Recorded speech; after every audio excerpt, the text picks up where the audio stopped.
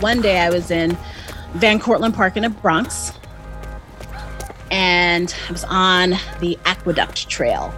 And I was shuffling. It was a really hot day, and a guy is coming from the opposite direction. He looks at me and says, "Hey, sis, you would lose weight faster if you walked." And I said, "Hey, bro, I'm training for 3 marathons this season. Thanks." He's like, "Oh, my bad. And then he continues running. And his immediate thought was, I must have been doing this to lose weight, because here's this fat woman running. She must be trying to lose weight. So I'm just going to insert my little commentary, unsolicited advice to her about walking so that she can lose weight faster." It makes me so angry that people think that they have the right to comment on whatever it is that I'm doing, or that they think they know why I'm doing what I'm doing. You don't know. And you do not have the right to comment on me or my body because you feel like it. I didn't realize That's an interesting question. I've never heard of it from that So let's talk about that. I think you need to come over, stand in my shoes. Agree to disagree. This is Top of Mind. I'm Julie Rose. Myrna Valerio doesn't just do marathons. She does ultra marathons. We're talking 30, 40, 50 miles, often on trails. She's been featured in running magazines. She's sponsored by a bunch of athletic gear companies. She's also obese, based on the height and weight chart we're all familiar with. I'm a plus size woman, and most people don't think when they see me, oh, there's an athlete. And when she tells them she's a runner, oh, wow. So do you do 5Ks? No, I do ultra marathons. So do you walk the entire thing? Is this your first one? Or, why haven't you lost weight if you run so much? That is the real hang-up, isn't it? We are trained to believe body weight is the best indicator of a person's health and fitness, that thin bodies are healthier than heavy bodies, and that someone who exercises as much as Myrna Valerio should be lean. But Valerio is not some biological anomaly. She is just a clear example of the trouble with our assumptions about body weight and health. Today on the show, we are exploring that disconnect and how it's made us all less healthy. My legs are strong. My heart is strong. My hips are really strong. I can do things that, people who don't exercise can't do. And I can do them for a long time. That is a marker of fitness for me. That endurance that I have, the ability to try different sports, the ability to do them for a long time. Valerio says her blood pressure, cholesterol, glucose levels, they are all great for a 46-year-old Black woman. I'm looking at my resting heart rate right now. It's 54, which is pretty good. Yeah, 54 is really good. So it's just her weight that doesn't fit society's picture of fitness. Valerio has been plus-sized since she hit puberty at age 9, but she's always been physically active. A turning point came in middle school. The very first day, we were allowed to pick our after-school co-curriculars, and I tried out for field hockey, and it was really, really hard. It was so tough. I'd never run that much in my life on grass, number one. I had the wrong shoes on, I didn't have a sports bra on or anything, and so we had to run a mile to warm up, and then we warmed up with stretches, and then we had to run a timed mile, and then we had to do what used to be called suicides. Now they're called line drills. We had to do 2 sets of those up and down the field. And the entire time, my body is not feeling great. I am so tired. And I'm like, when is this going to end? I can't do this, but I'm doing it slowly. And then the coach comes up to me and says, hey, I think she's going to say, hey, no thanks. Go do community service or go try out for volleyball or something. But she says, hey, you're out here. This is hard. I know, but you're doing it. Clearly you want to be here, right? Keep it up. And that is why, folks, I became a runner. I became a runner because I was so enamored with that coach and the fact that she didn't yell at me and the fact that the entire team was so supportive of me and so wonderful and kind and friendly. And nobody said, "You don't have the body for this, Myrna," or "You'd be better at this if you lost weight"? Never, ever, ever did anyone ever say that to me. And, I know that's not the experience of most people. But yeah, and I just kind of flourished. I really, really loved the camaraderie of the team and how everyone's working individually to make themselves a better player for the team. So I started running in the mornings so that I could run up and down the field without getting tired. And then I started to love running. She kept at it all the way through college and into her life as a new professional and young mom. But then life got too hectic, and running fell off her schedule. At one point, she was commuting between Maryland and New Jersey for work, trying to get a graduate degree, and dealing with a chronically ill child. And on one of these commutes back from Maryland to New Jersey on the weekend, I had my kid in the car, I'm driving on the highway, and I started having these chest pains where, I was like, well, am I having a heart attack? Oh my goodness, these chest pains came out of nowhere. She made it home and went to the emergency room. Where after a couple of hours of tests and stuff, they told me that I wasn't having a heart attack and that I had had a panic attack. And so that was really eye-opening for me after I denied it, of course. It's like, there's no way I'm having a panic attack. I mean, I'm like calm, cool, and collected. Why would I have a panic attack? In hindsight, I look at all the things that I was doing, the fact that I wasn't sleeping, the fact that my kid was sick all the time, that my husband had a crazy schedule, that I was working all the time. I would get up at 4:00 in the morning and work, and then go to school, teach, do activities on the weekends, run a dorm at night, and then not get to bed until 1:00, and then wake up at 4:30 the next day and lesson plan. And so I had to see a cardiologist after the ER visit. He told me that I was going to die if I didn't change my lifestyle. And that was mostly related to the fact that I had such a high stress level in my life and that I didn't sleep. And he said, you could stand to lose a couple of pounds as well, but mostly you need to reorganize and reprioritize your life if you want to live to see your son grow up. And so that was it. I knew that running was the thing that was missing from my life, because I had stopped doing it and I knew it made me feel so good. I got on my treadmill the day after that doctor appointment and said, well, here we go. And I started with a mile again. And it was very painful. What did you weigh at the time? You said you had to lose some weight. I was over 300 pounds. When you started back into exercising, then, was weight loss the primary goal for you? I wouldn't say it was a primary goal. I would say it was a goal. And also, and that had been corroborated by the cardiologist. He's like, well, you could stand to lose a couple of pounds. And it wasn't like you need to lose 100 pounds or you need to lose 150 pounds. The main thing that he had said to me was that I had to reprioritize my life. And so that's what I was working on. I knew that running would be a part of it. I wasn't concerned about the way I looked. That wasn't a thing for me. It was never an aesthetic ideal for me to be smaller. But if he thought that it would help me feel better, then I was going to do it. So I did. And I ended up over the next 2 years or so, I lost just under 70 pounds. Mostly it was exercise. And then I plateaued, but I just kept exercising and I just kept moving because it's good for me. Does your weight affect your running ability? Does it? No, physics. I'd probably be faster. If I weighed less. Are you more prone to injury? Do you have to worry more about your ankles, your knees, or your hips? Good questions. I am going to say no, that I'm not more prone to injury because I am bigger. My body is acclimated to running.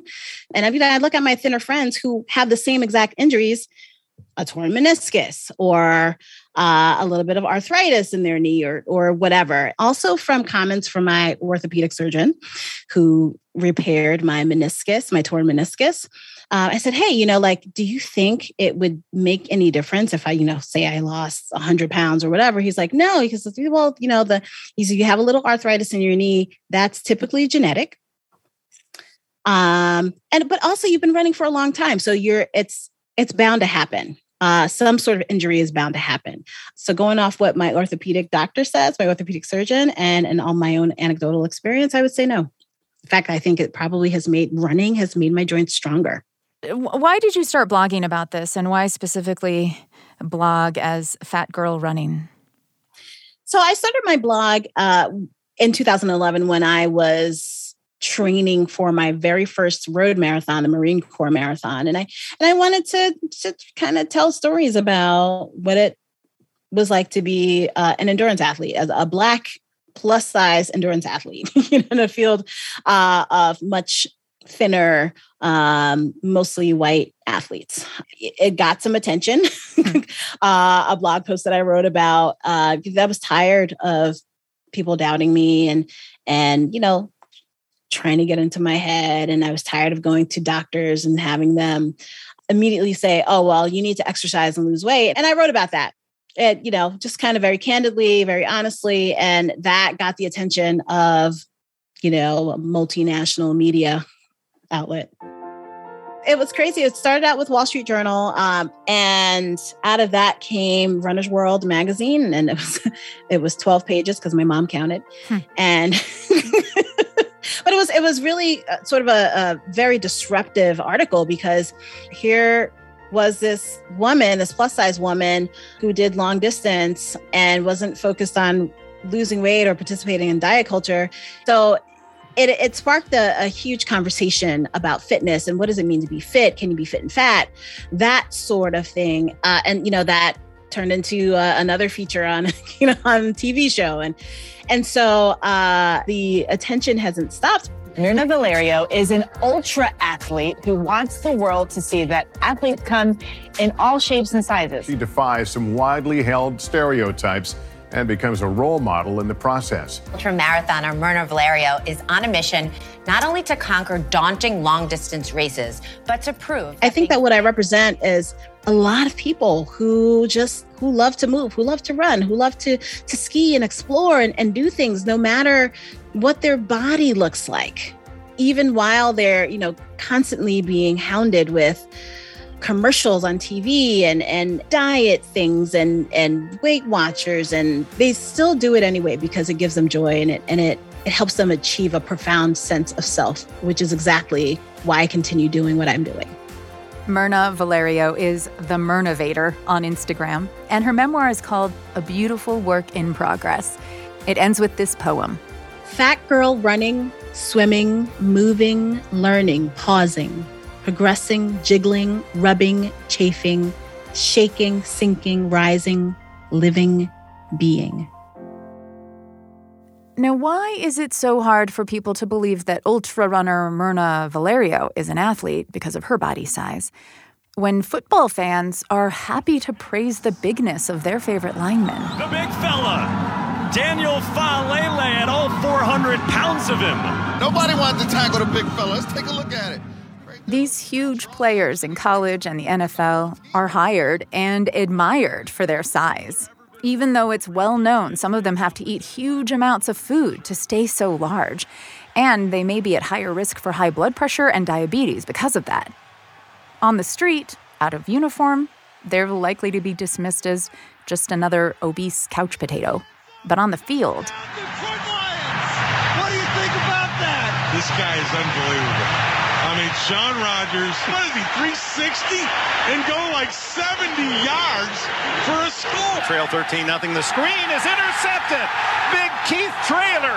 Look at him rumble. 40, 50. Watch out, the earth is shaking. Our assumptions about weight, fitness, and health start to fall apart pretty quickly under scrutiny, don't they?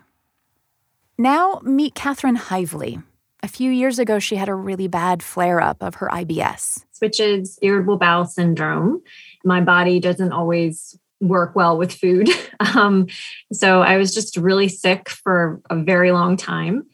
I kept having people come up to me that didn't know that I was having this health struggle, say things like, oh my gosh, you look great. Like, how did you lose the weight? What did you do? What diet are you on? I'm like, illness? Like that's the diet I'm on right now. Most people would be like, oh, I'm really sorry to hear that. But on occasion, you would get people that would say things like, wow, I wish I had something like that so that I could keep my weight under control.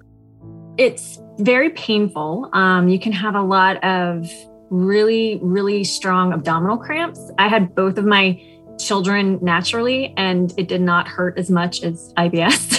So if that puts it in perspective, can be very crippling abdominal pain. So your stomach can go all the way from your stomach to your intestines, almost make it impossible to sit up straight. Like you almost have to lay down flat sometimes if you're really in a bad way.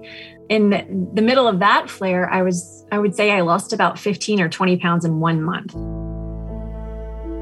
I'm a small woman. I'll put that out there. I'm 5'6", and I've always been kind of on the thinner side, just naturally. That's just my natural body type.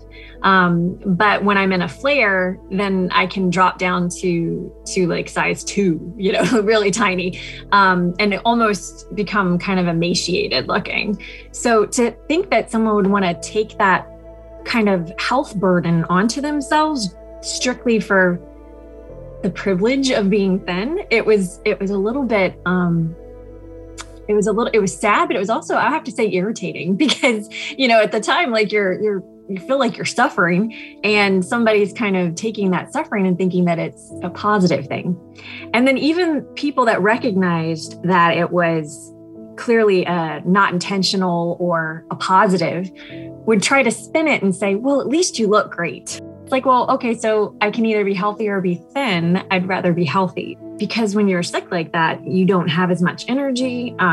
You can't do the things that you want to do. You can't travel the way you want to travel, or go to parties, or take your kids to the park because you're symptomatic, and it really impacts your day-to-day life and the types of activities that you can do. Once I was getting out of the flare, I started doing more weights and putting on weight, but also lifting weight. I only gained it back during the pandemic. So for me, it was a really healthy experience to be completely shut down in my own kitchen, because I was able to kind of figure out what worked for me. But I definitely put on weight, and I'm not unhappy about that. I'm at 140 now, so that's still small, in the grand scheme of things.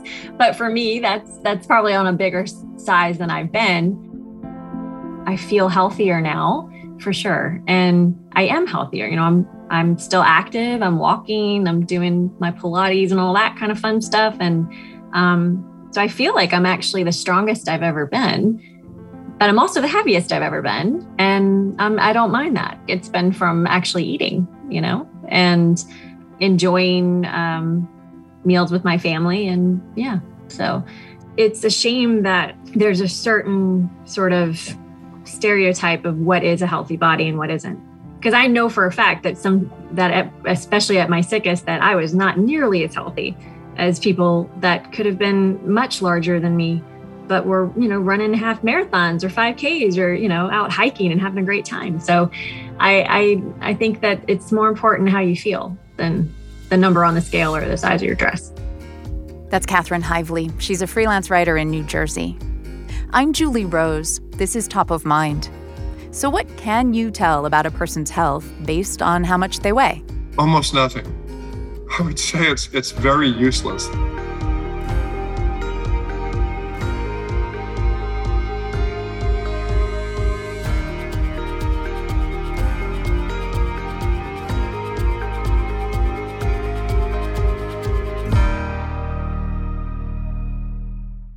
It's Top of Mind. Thanks for listening.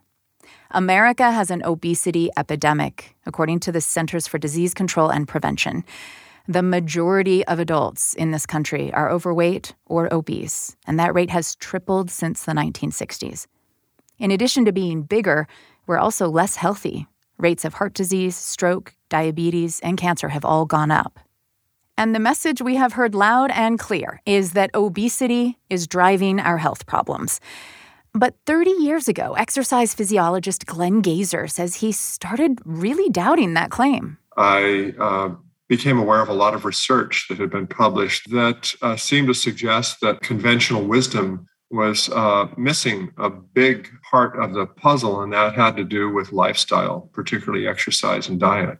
Gazer is a professor at Arizona State University, and he wrote a book about this back in the 90s called Big Fat Lies, The Truth About Your Weight and Your Health. And all the research that's been published since then pretty much confirms what I had laid out in Big Fat Lies some 25 years ago. That body weight is not an accurate gauge of health. Let's take 100 people, 100 women, let's say, all of the same age. You line them up according to their body fat. So you have the leanest on one side and the heaviest on the other side.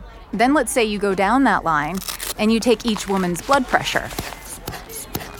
You'll find that on average, you'll have a greater likelihood of finding high blood pressures in the heavier people than the thinner people. So then you have to ask the question, is this due to the weight or is it due to the lifestyle?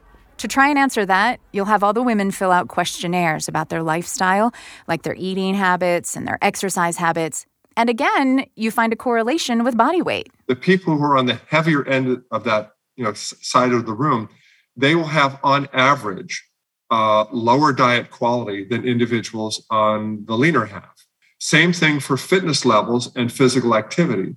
But you still don't know if the heavier people have poor health because of their weight or because of their poor diet and sedentary lives. One easy way to resolve this is to take the individuals on the heavy end of the room, make them start an exercise program, and give them a healthier diet to consume. And you find out in very short order, on a matter of days or weeks, their health improves, even though their weight may not change at all. So this tells us that it is primarily the behaviors, the diet and the exercise, that are far more important contributors to overall health. So do you disagree then with the CDC that obesity is a disease? Yes, it's not a disease. And let me tell you why. If you define disease in the way the CDC does, that means everyone with a body mass index above 30 has a disease.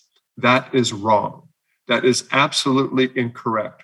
If obesity is a disease, why is it that for people over the age of 65, it is better to be moderately obese than it is to be lean? Survival is greater for an individual who has a BMI of 30 than it is for an individual who has a BMI of 20. Wait. Okay. It's better to be overweight or even obese when you're over the age of 60? Better in terms of, you're going to live longer if you're larger? Let me tell you, this is a fact. And it's not a fact coming from me. It's a fact coming from our government, the National Health and Nutrition Examination Surveys, which are run by the United States government. Their data shows that if you want to live a long life, the chances of living a long life are greatest if you are overweight. But how do you explain that phenomenon? Why would overweight people be more likely to live a longer life? Because overweight is a stupid concept. Over what weight? What does overweight mean? Overweight generally means a weight that is over something that is so-called ideal. The ideal weight concept is bogus. The desirable weight concept is bogus. It was invented by the life insurance industry. If you go back about a century to the early 1900s, the life insurance industry needed to find ways in which they could accurately predict mortality risk in individuals that they were about to insure. Height and weight measurements were easy to get, so that's what they used. And it turned out that height and weight can help you predict whether some people will live a shorter life. But that's only true on the very extreme ends of the weight chart. For a given height, people who are very, very thin are at high risk, and people who are very, very heavy are at high risk. But for the vast majority of people, and by vast majority, I mean probably 75 to 80% at least of the population, fall into this middle area that doesn't seem to be able to predict much whether you're a good or bad mortality risk. But those height and weight charts caught on anyway. doctors and public health officials embraced the notion of ideal weight. That later morphed into the slightly more complicated body mass index calculation, or BMI, which was endorsed by the World Health Organization. When they issued these standards for body mass index in terms of classifying weight as either a normal weight range or a healthy weight range, they just made arbitrary cut points at certain BMI levels and classified them as, either normal weight, overweight, or obese. But they weren't really closely tied to any real health metrics. So if you wanted to know how healthy someone is and how likely they are to live a long life, what are you going to look at besides weight, since you're setting weight aside? I would have a person do a fitness test. I would basically put them on a treadmill or a cycle ergometer and incrementally increase the workload until they reached a maximum.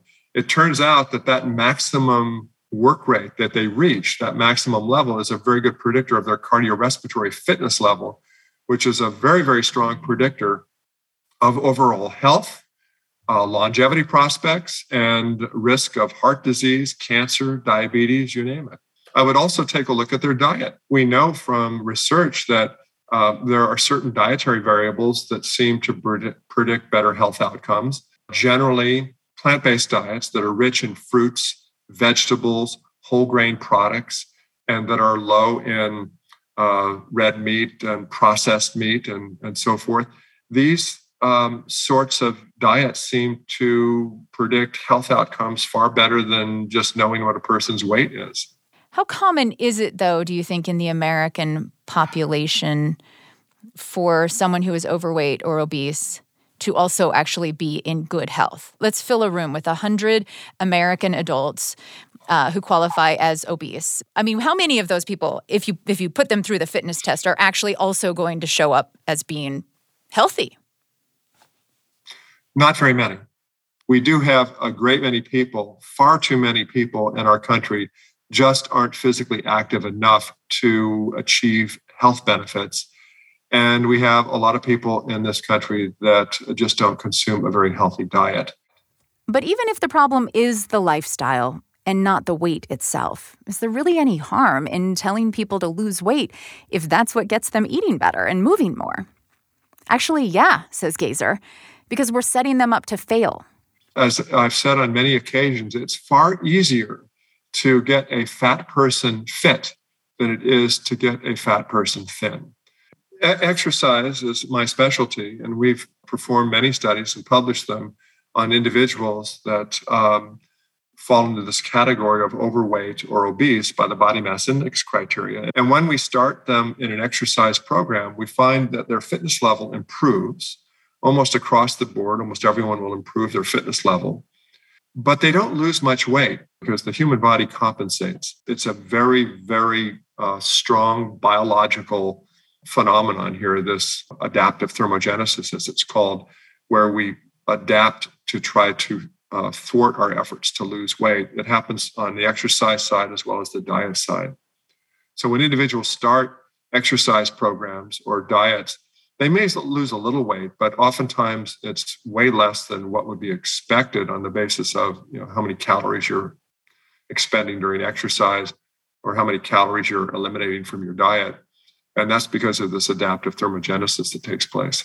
So even if you are burning more calories than you are consuming, an individual might still stop losing weight and remain, in fact, overweight or obese based on the BMI criteria. Yes. Yeah, and it's a really complex, issue. It's not as simple as calories in, calories out. What determines a body's sort of like stable weight where you're going to the weight loss is going to stop and you'll just sort of like plateau at that spot? Oh, wow. That is just a monstrous question to respond to, because you have all sorts of factors that play a role in this. You have our hormones, you have the nervous system, you've got the biochemical changes that take place, total numbers and sizes of our fat cells that store most of our energy. These things can change. So it's huge. So for example, throughout my adult life, my weight fluctuates maybe over the last 40, 50 years since I left college. My weight has stayed fairly constant, maybe 5 to 10 pounds either way. And that depends a lot on how intense my exercise regimen is. I mean, I used to train for marathons, done a lot of long distance cycling. When I'm doing a lot of that exercise, my body weight tends to go down a few pounds. When I lay off and go to lighter routines, I gain a little of the weight back. And so my set point range is plus or minus maybe about 5 or 6 pounds. But a lot of individuals may have set point ranges that are a little bit higher than that. And that might be due to the fact that they might try more rigorously to lose weight at certain times. But everyone will fluctuate within that set point range. And that's pretty much determined largely by just genetics. And this is why the focus on body weight has backfired.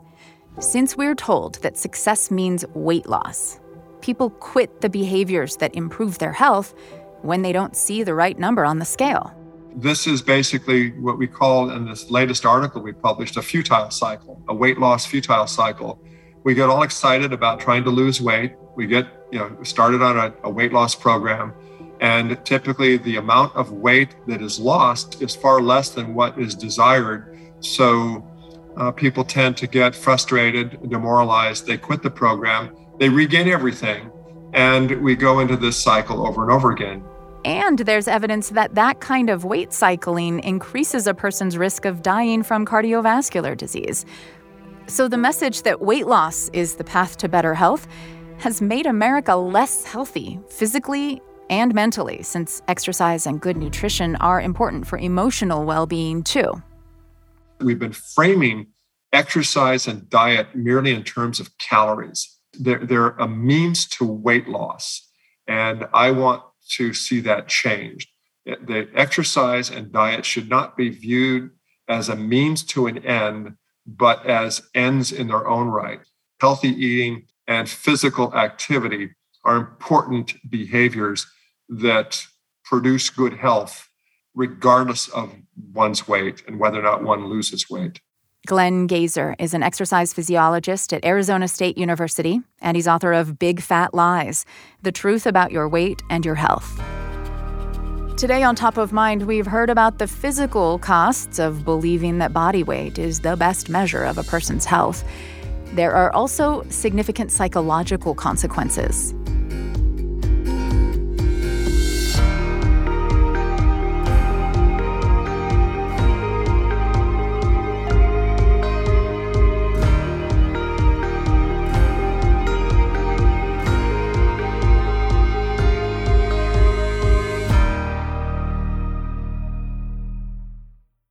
I'm Julie Rose. This is Top of Mind. Thanks for tuning in.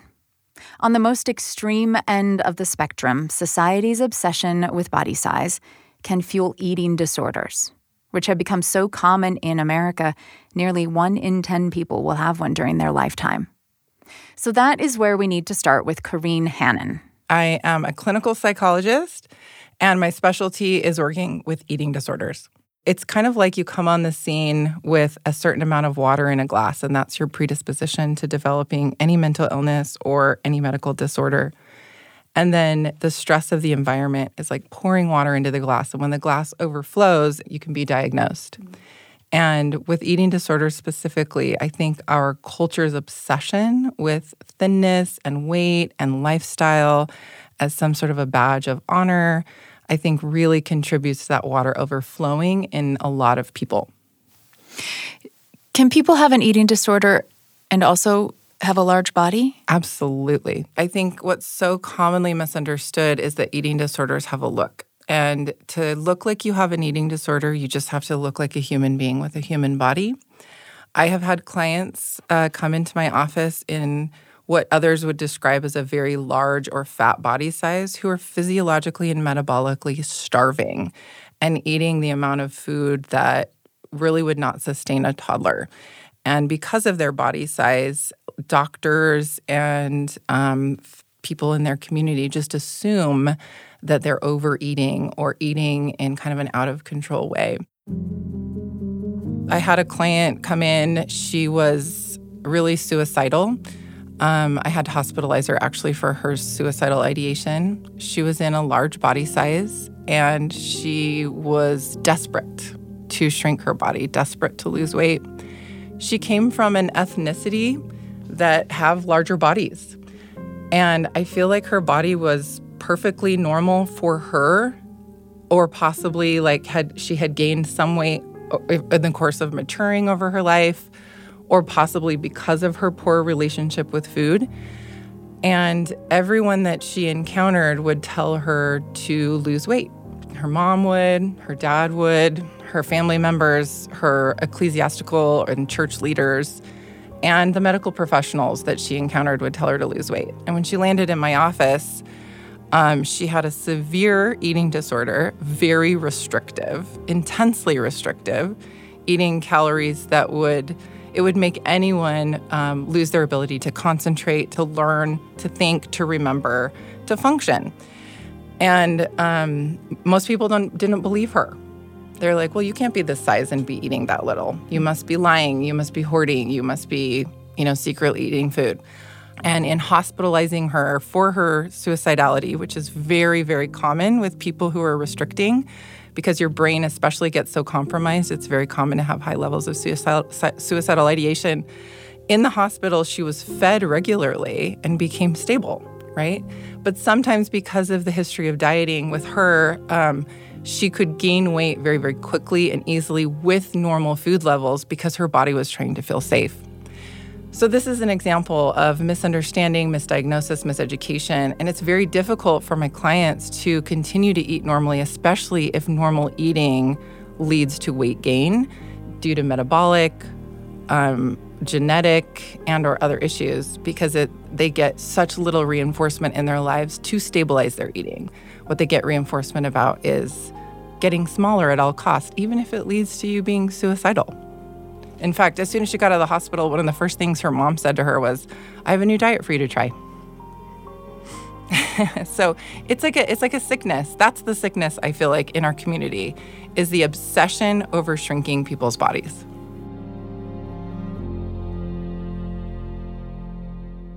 So if a doctor tells somebody with some health concerns to lose weight, I would, with all humility and not so much humility, suggest that we focus on behaviors. So weight is not a behavior.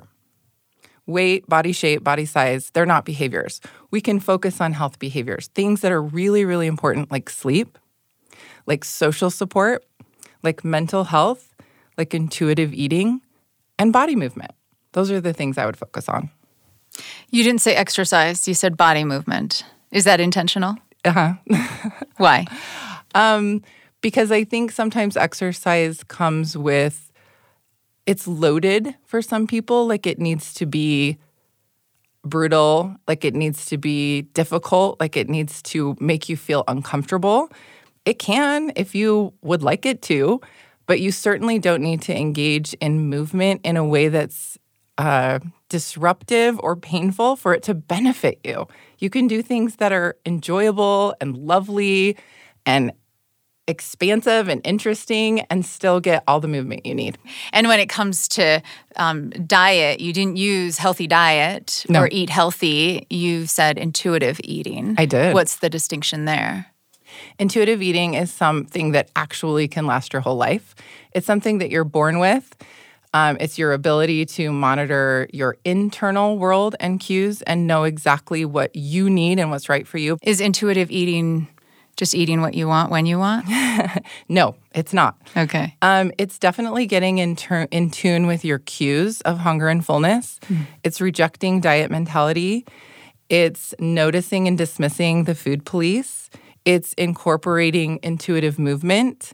It's incorporating gentle nutrition. It's making sure that you have enough. I try to teach people that you can really get back into a neutral place with food, and food is food. It's not junk. It's not clean. It's food.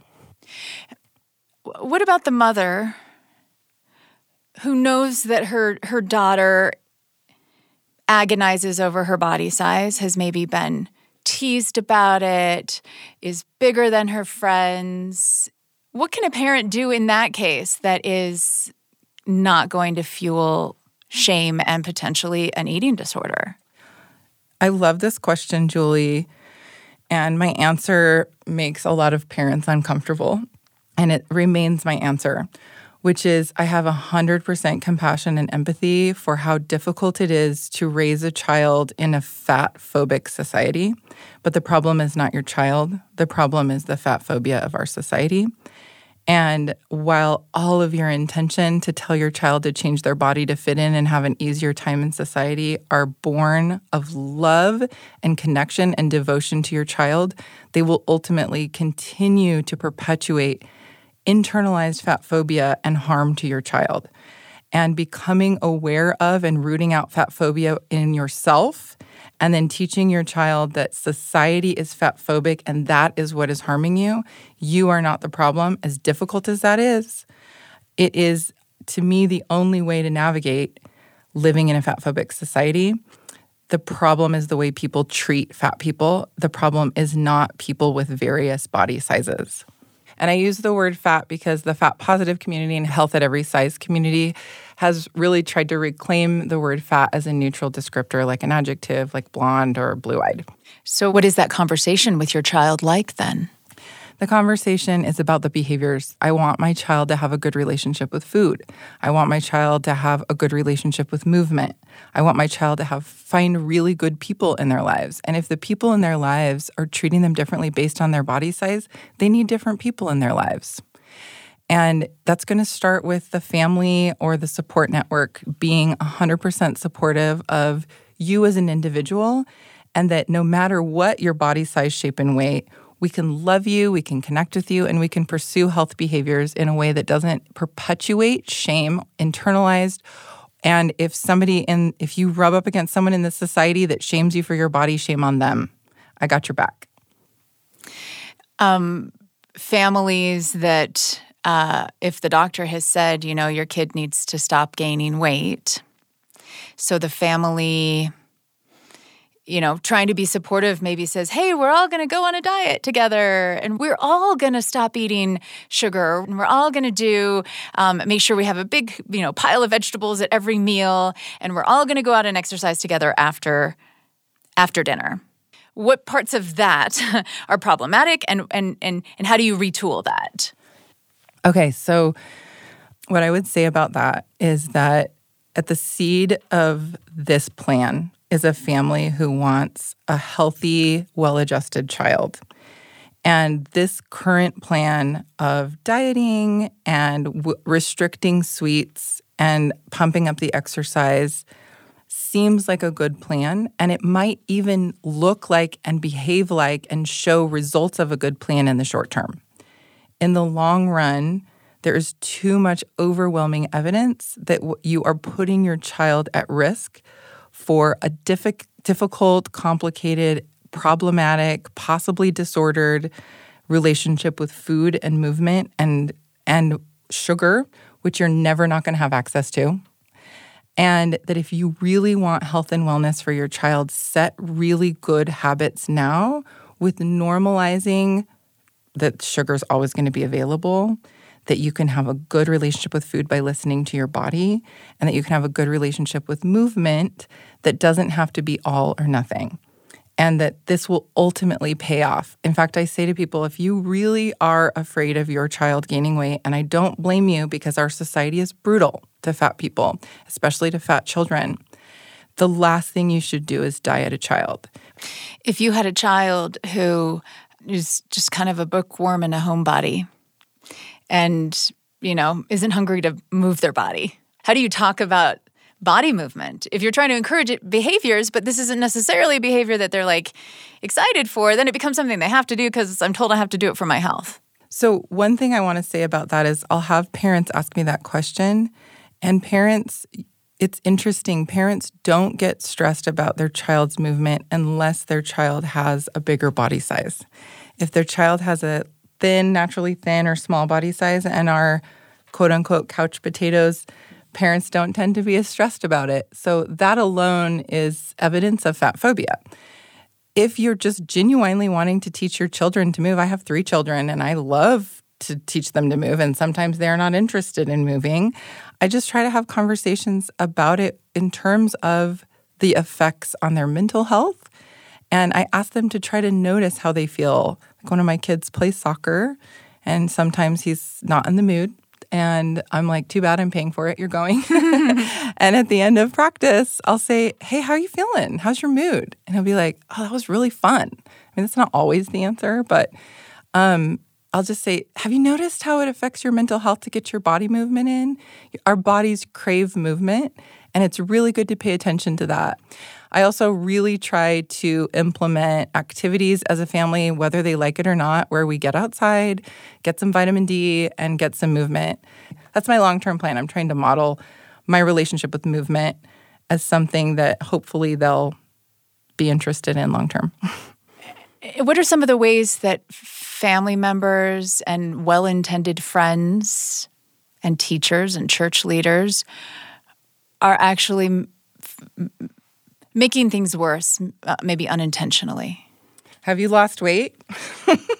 You look so good. Have you lost weight? How did you lose weight?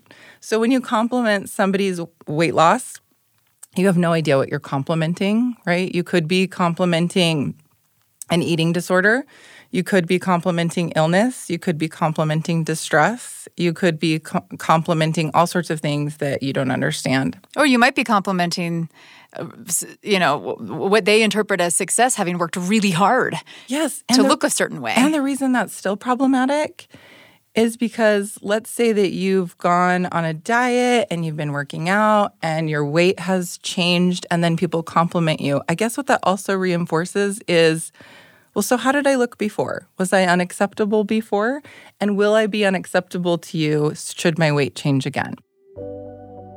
I personally think just comments about people's appearance and body weight, shape, and size just tend to reinforce obsession about our bodies as objects, our bodies as something to be evaluated.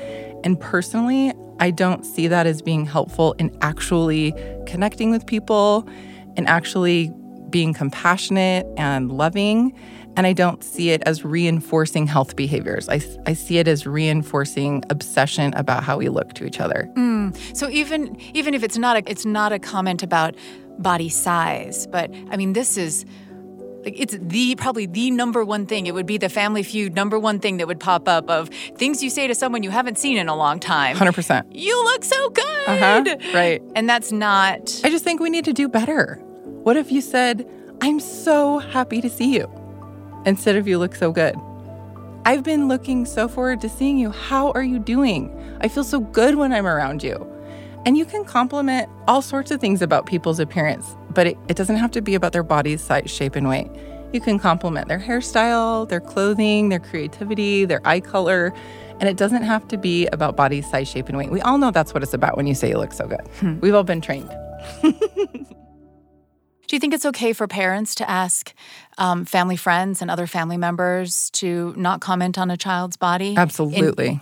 Even the oh, you look so pretty in that dress, or, oh, look at your skinny legs. I wish I had skinny legs like that. Those kinds of things. Yeah, I would just say let's elevate and improve our conversations, the things that we say to children, the ways that we compliment and motivate children. It's not a good idea to compare bodies with children. I wish I had a body like a child. That's not a really good thing to say. I don't think it's healthy or normal. I think there's so many more interesting ways to connect and love people than the size, shape, and weight of their bodies.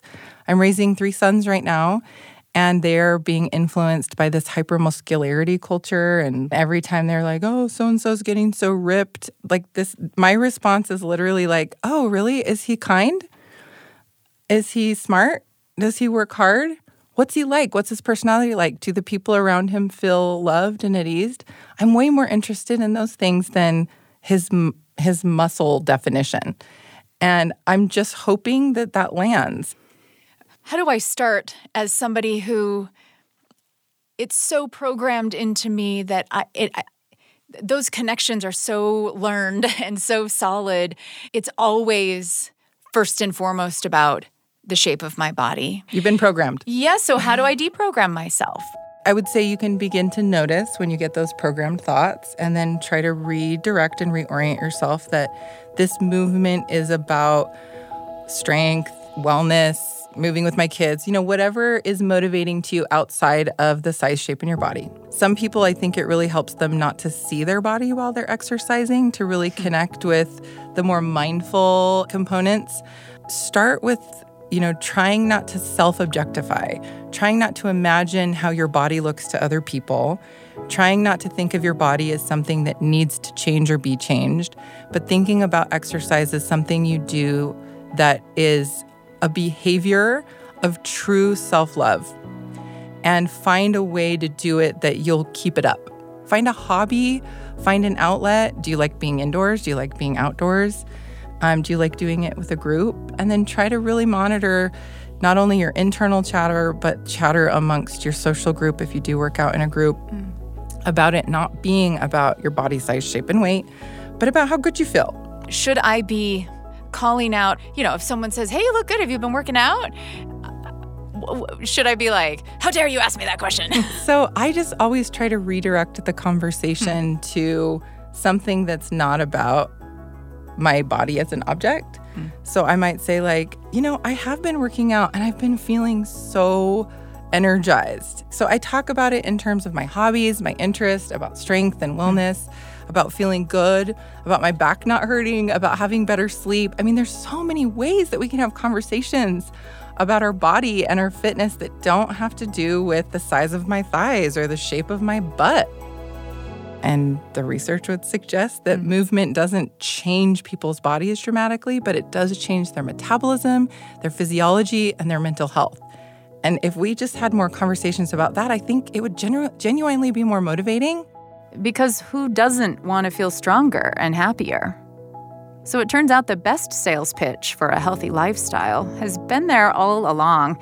We just haven't heard it because we were too distracted by the number on the scale.